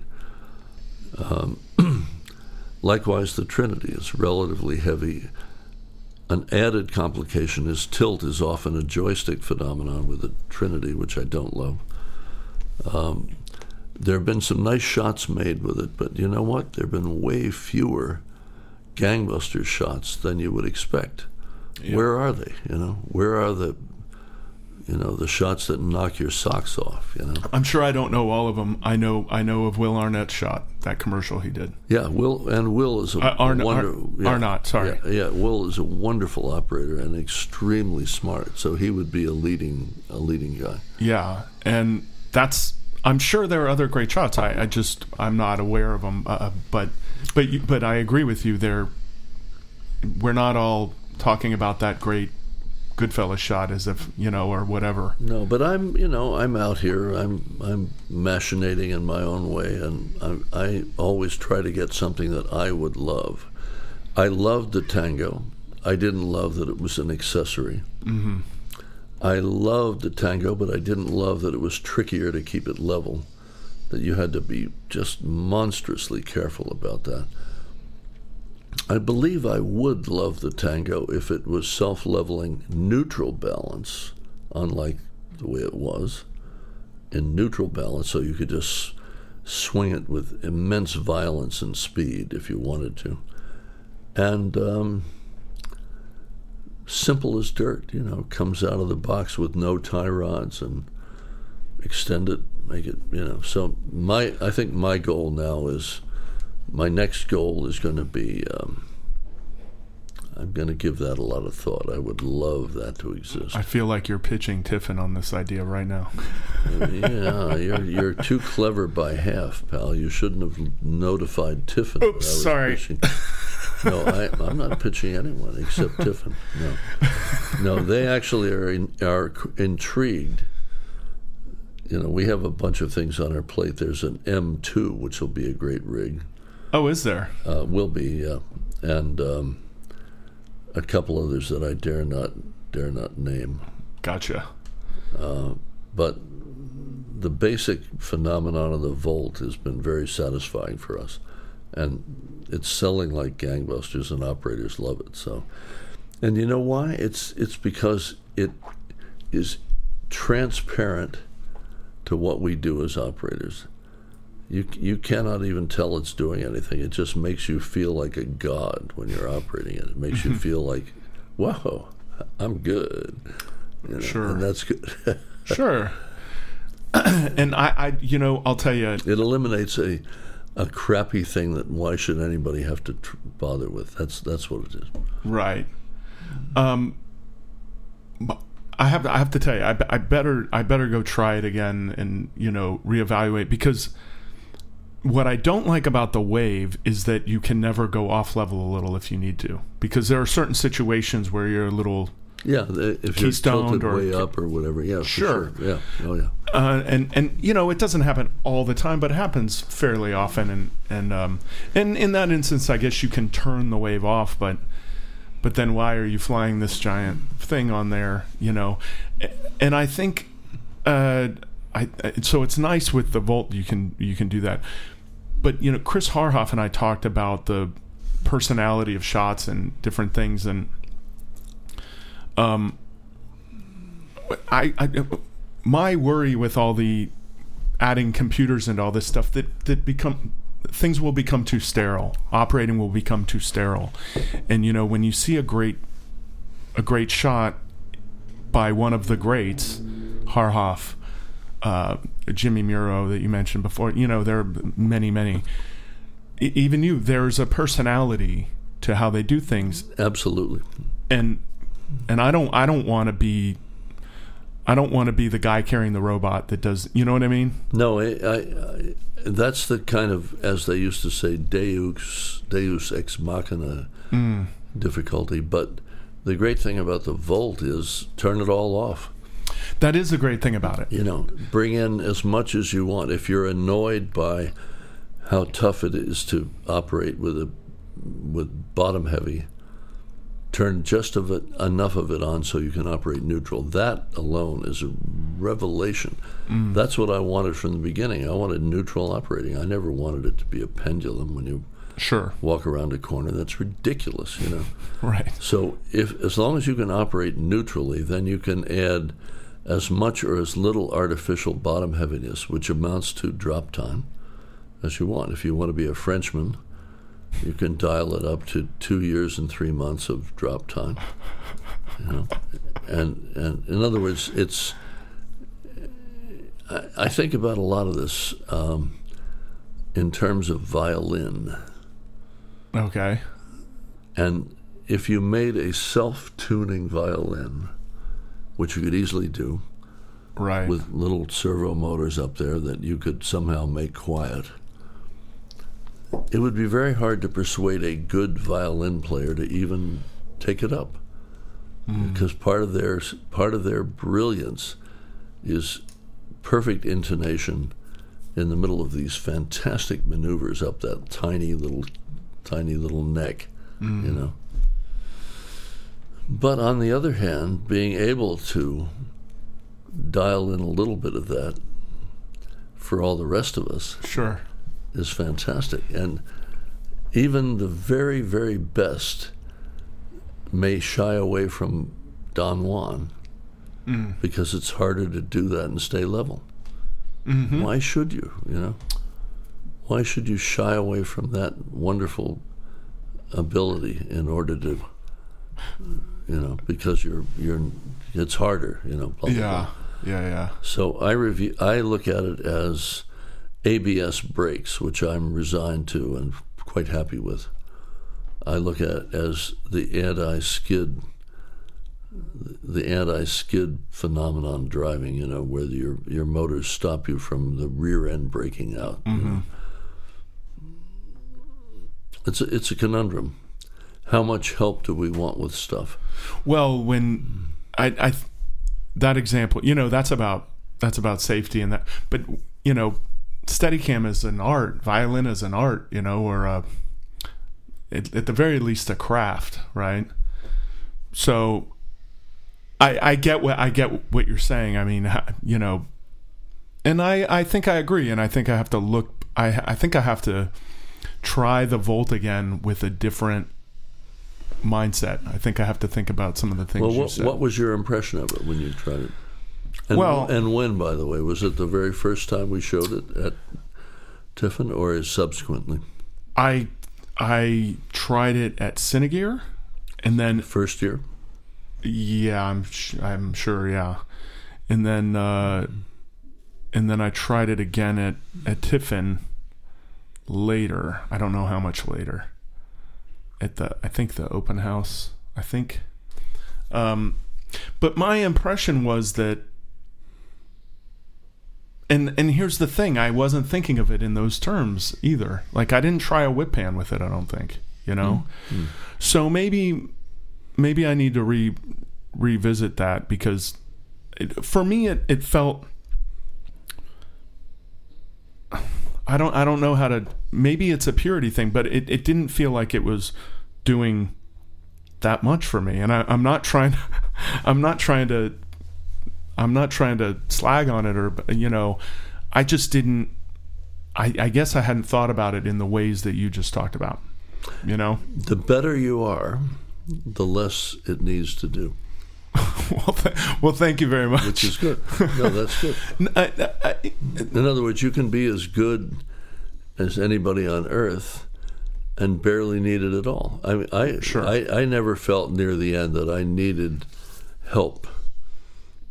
And I think most everyone would agree. Yeah. But I never, ever in my life got to the point where I could hold a high tilt against bottom heaviness and be absolutely confident in it and walk around and not think about it. Great example. You know, because I didn't try that with the Volt. But that's the kind of thing that it does brilliantly. Right. Why should some force be trying to to screw up your tilt bottom heaviness Sure. when that's where you want to point it, you know? Yeah. If you want to go off level, all you've simply done is created an artificial bottom heaviness that wants it to stay level. If you dial that down, you can go off level as much as you want, but your natural instinct for level is in effect confirmed. That's all. Yeah. So it's a nothing. You know? Well, I've been doing it a long time. You know, I'm coming up on 20 How long, years. by the way? How long? Almost 19 now. 19 years since I got a rig and started flying. You know. Yeah. So maybe it's just that. Maybe it's I'm pretty okay at keeping it level and whatever. But I didn't look at it in the other ways that you're talking about. And so I would say the way to look at it is it's a way to do stuff that you would normally be very cautious of doing. Right. Fair enough. Whip pans that are, I have to say, almost miraculous once you get it set up. So next time, Don Juan, you know, being able to look away and save your ass on some difficult technical ground, or step up the curve, navigation or whatever. ground, sure, and look back and bingo, it's right there, you know. No, that's great. So I'll have to try it again with a different mindset of what the thing's actually for, because my thought of it was that it's just a leveling machine. You know what I mean? Oh, no, by no means. No. Of course, which is now what you've explained. And I've had conversations with people, and See, the Wave is a leveling machine. Yes, it is. It is. Which is why when I first started talking Have you about had one, this, by the way? Do you own a Wave? No, I don't. No. But when I first brought it up, that's why I compared the Wave and the Volt, because I kind of thought that's what the Volt was for. No, actually and that's not. one part of what it does, is what you're explaining to me, which is interesting. In fact, it won't absolutely level you. It will simply do what a great form of feedback does, which is tell you what it is. Right. You know? Yeah. Tells your hand what it is, as if it was bottom heavy. Right. It mimics gravity a little. Oh, and it does lash the center of your back with a small cat of nine tails. If you're off, that's helpful. That's helpful. Thing. Yeah, that is good. Yeah. Well, actually, I heard that's what the Panic Light did. It did that even though we weren't operating. I know. I've heard tales of the Panic Light actually hired a doctor to design the vest. Did they really? Yeah. Now I'm not sure the doctor didn't work for example, a slave galley, or I'm not sure, but he wasn't that cool about avoiding pain. Was it Goebbels? Was that the doctor? No, I am not going there. But fine. Bad example. It was Dr. Scholl's. No, I don't Dr. Frankenstein. I don't know who it was. No. No, but I've heard it was more of a torture device. But one thing I want to ask you talked about encouraging inventors and stuff, and you've invented a lot of things. How many patents do you have? Because I've read you have over 50. Is that still kind of true? Or? Yeah, probably at this point 70, maybe. Wow. And how many of those patents will either apply to a product or be a product that will come to market, do you think? Well, some haven't yet. I made an iPad arm. I don't do many consumer things, but if I really want one myself, I did make an iPad floating arm. Yeah. Because I like to read in bed, and, white type on black, so my wife isn't woken up. If I fall asleep, it falls asleep. I love that. Yeah. Well, your talk is out there on it, which I found fascinating. Well, there it is. I mean, it's if you're slightly insomniac, that thing is great. Yeah. And I had a very rigorous list, if you'll recall our discussion about lists. And we nailed almost everything in that list. However, we've had 2 licensees, and both went bankrupt for other reasons, so I have nobody to build it yet. But Jerry Hallway and I did it, and we think someday somebody will build it. It'll be great. I know everybody that sees it wants it. Well, they'll have to. I mean, it looks. I've just seen video of it. It looks so good. You just move it around, and I think of. It weighs 12 ounces. That's part of what's fun. I travel with it. You pull it out of that little tiny thing. It's like an umbrella almost this size, right? You know what's one of the best things about it is if you are Skyping or FaceTiming somebody. You can raise it, right? Yeah, the normal angle sucks, but if you FaceTime yourself from up about a foot above your head, you look like a god. And that's what these things do. Most people FaceTime themselves from the area where your chin looks horrible. Yeah, and it just hangs there. And if you want to read, and then you can go a little further, a little closer, up and down, with minimum watching films. Watching videos, looking at YouTube, blah blah blah. Yeah. And the description, it looks brilliant. But I think you have something that the one thing I'm aware of that maybe will affect even more people is the zine. Well, I was thinking probably not to go into that. Oh, I'm much sorry. Now. Well, yeah, that's okay. all right. But if somebody wants to see that thing, just look at.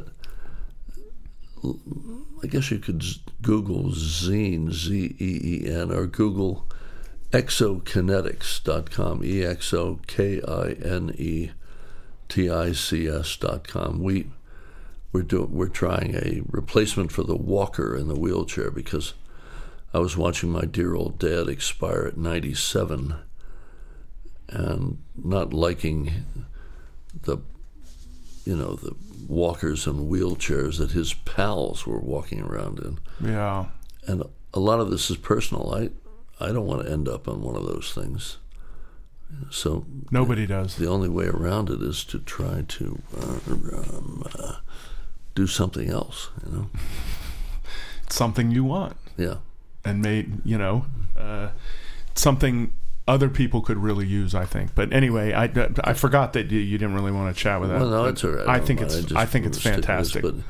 And something like that, if you're not inspired to yell "Cowabunga" while you're riding it, that's not good. Is there anything else? Are there other products that I'm not aware of? Because I've exhausted what I'm aware of now. So is there anything else on the horizon for you? No, I stopped shooting in 2004. I never shot a green screen shot and features, and I never shot a digital film. It was all film. And I had, I guess, a charmed life for the movies that I did.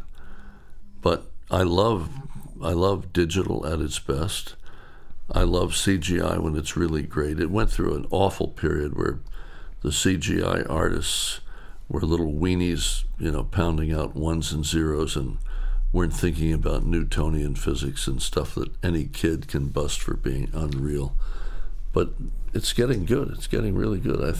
I think we're in we're upcoming great era in every respect except that the money people rule, and they will do everything they can to impoverish us who work in the business.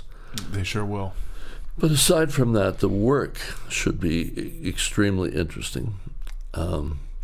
If CGI ever acquires the heart and soul that traditional direction of actors and great old stories had, and we're playing catch up now. CGI is still very sterile and kind of doesn't get you in the gut quite yet, but it's coming. It's coming. I'm excited about it. I mean, I get all the Academy screeners. Yeah. Half of them I don't even know the names of them, but the best of the best are still great. Yeah, they are. We still make great movies, and not enough, but there are still great films getting made. There are 50 copies of Steadicam in the world. There are a half dozen copies of Skycam, for that matter, because that patent expired in 2004 or 2003. But the Steadicam brand is still going strong, getting better, and we're still doing really interesting stuff. So And as are some other makers in this business, you know. And I think our future as operators for this game has never been brighter. There are never more of them than there are now. And you asked me early on, why didn't we keep this thing to ourselves? And thank God, I had the primitive wit to say to people like Larry McConkey and Kyle Rudolph, who said, "Oh, God, don't teach anybody else. This is a great racket." And before that, I'll think of his name, the guy at General Camera, when I showed an earlier prototype he said, "Let us have this exclusively. We'll cover it in black cloth and you'll do all the work." Right. No, brother, that's not the answer, you know, because if there was one violin player on earth, he or she would be in a circus. Mm-hmm. But with 100,000 violin players, and you're good, as Randy, what's his name, said, that's when you get the C note per diems and the half-pound of cocaine and the long limo. And, who's that? Randy Nolan? No. No. He might have said that. The singer. Yeah. Randy. Short people, and I love L.A. Him. Yeah. It doesn't matter what everybody will know. It's when there are a lot of them and you're good. Right. And that's what inspired us to teach. And Jerry Hallway, bless his soul, came up with a dictum that said, the main thing you do is share. Yeah. You share with anybody who needs help. And that is I think, the reason for our strength.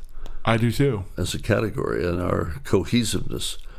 And by God, we need it in the face of studio money guys and the relentless forces to save money and so on. Yeah. Well, it's less to save money and more to make money for themselves, right? Yeah. I mean, let's be honest. They're taking it out of our pocket and putting it in theirs. It's not even a union type thing. It's just that the more of us who are good, the better all of our lives will be. Yeah. You know? Yeah, for sure. We're a form of artisan, you know. If you need a plumber, you still need a good one. You know? Right. Absolutely.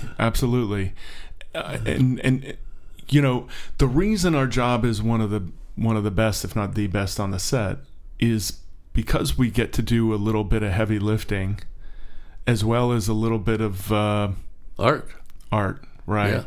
It's arty and athletic. In you know, in a good scenario. Some scenarios you just do what they say and you don't complain. No, this one I think it's true. It's the best job in the business. Yeah.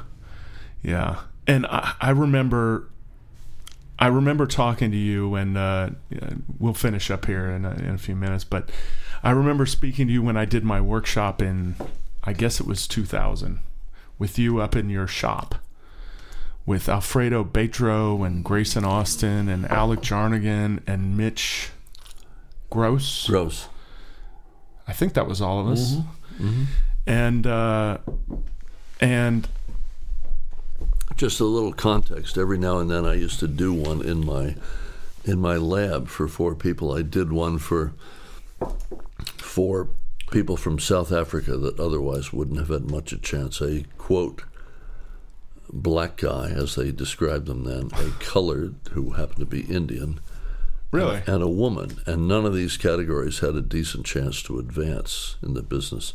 And Ben Richardson, who was an up-and-coming DP. So we had our eye on Ben, invited him to come join. It was a great workshop. Chris Fawcett came over. We had tango. We had cool. We had everything. Yeah.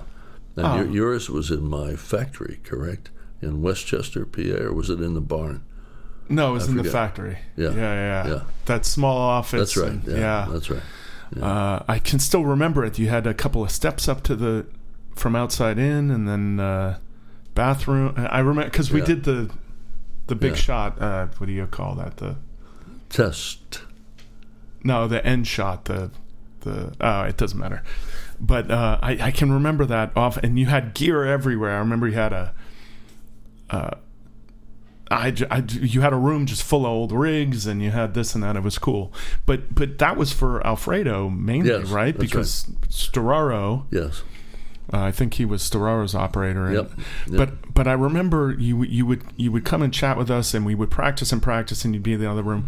Then you'd come out and you said, "Let me show you what I'm thinking," and you'd put the rig on, and you were like a ballerina, and you would come this close to everything, and I was so impressed that you wouldn't look down at the desk. You knew where the desk was, and you would slide by, and then you'd go this way, and I always thought that's who I want to emulate, I guess we all did, but it was great learning from you and watching the originator of it do it. And you find yourself doing just that now, right? Those things. Yeah. Yeah. Yeah. That's part of why it's a great job. It's fantastic. So, one last thing. Are you going to write a book ever? Are you going to release a book? Did you?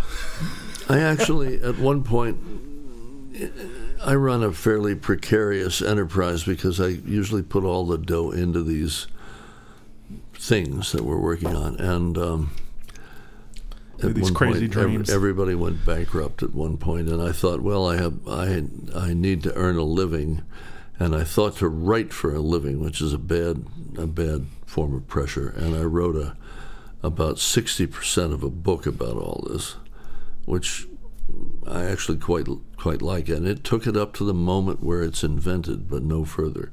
And now I'm coming around to thinking I want to finish that, because all the great stories of the early movies, the Bound for Glory and The Shining and so on, and I think I'll call it Inventing Stories, which will let me play fabulous with some of these and not have to be exactly correct, So, yes, thanks for asking. I'd like to finish this baby, but I have to get a little free time. Yeah. I think the Academy has the prototypes, as you may know. At the new Academy Museum has all the early prototypes. I didn't know that. Yeah. Yeah. In opening in 2019, you can go in there and see them all, right? Wow, really? Yeah. So just like walking into your shop there. Yeah, exactly. And then the Academy Library wants my whole archive of print and hundreds designs of and old stuff. And all that stuff. Wow, really? However, I think I need to finish the book before I turn that stuff over. So, because the book is the archive is the source of the chapter and verse, and the library has made themselves available in case I want more detail. So I'll be hovering out here and looking at that. I like the idea of finishing it. I'd love to get it done. It's just so goddamn many great things to do. That's the problem. And there's the walking machine. Right. Maybe in your research from the past and writing the book, you'll come across an idea that you had 40 years ago or further that gives you an inspiration for the walking machine. This is me trying to encourage you to write the book. No, I because I think so many people want to read it. The funny thing is that the walking machine project started when I was working on The Shining, because Stanley would shoot a 7-minute scene with 2 or 3 cameras running 1,000-foot loads. That would leave 300-foot short ends from 3 or 4 magazines. And the particular scene I have in mind, 7-minute scene, he shot 48 takes. So there were a hell of a lot of short ends around. And I persuaded him to give me the short ends so I could load up my rig and get somebody to walk alongside them and shoot, to analyze what it is we do when we walk. So really, I still have all that footage of people walking. Have you shown that to, I don't even know what kind of doctor it would be, somebody that to really like analyze different kinds of... I don't. I'm not sure I even need to. I mean, you look and you get it. You see what they're doing. I guess, yeah. One problem with Olympic doctoring is there's so many angels on the heads of pins that they're examining that let's put it this way, progress is slow. Mm-hmm. In fact, when I was doing the underwater camera for the Olympics, the Federation was worried that my little underwater submarine that was all of the size of 2 loaves of bread or a loaf of Wonder Bread. By the way, I was going to bring this stuff up, but you've talked about it. I didn't want to ask a question that's been asked. I'll tell you one particular Please do, thing. yeah. They wanted us to prove that the underwater camera would not create a pressure wave that somehow would let one swimmer surf yelling Cowabunga and not have to swim. Okay. So they brought us to the Olympic pool in Colorado Springs. Right. They put a cloud of dye in the middle of the pool over our rail, squirted red dye, which turns into tendrils. Mm-hmm. And therefore it looks like this spidery tendril thing of red. Good red jellyfish kind of. And they made us drive the rig through it at full speed. And I had said, well, this is a computer-designed hull, it won't create any problems, blah, blah, blah, but which was not strictly true in the sense that there was no computer involved in the design of this thing.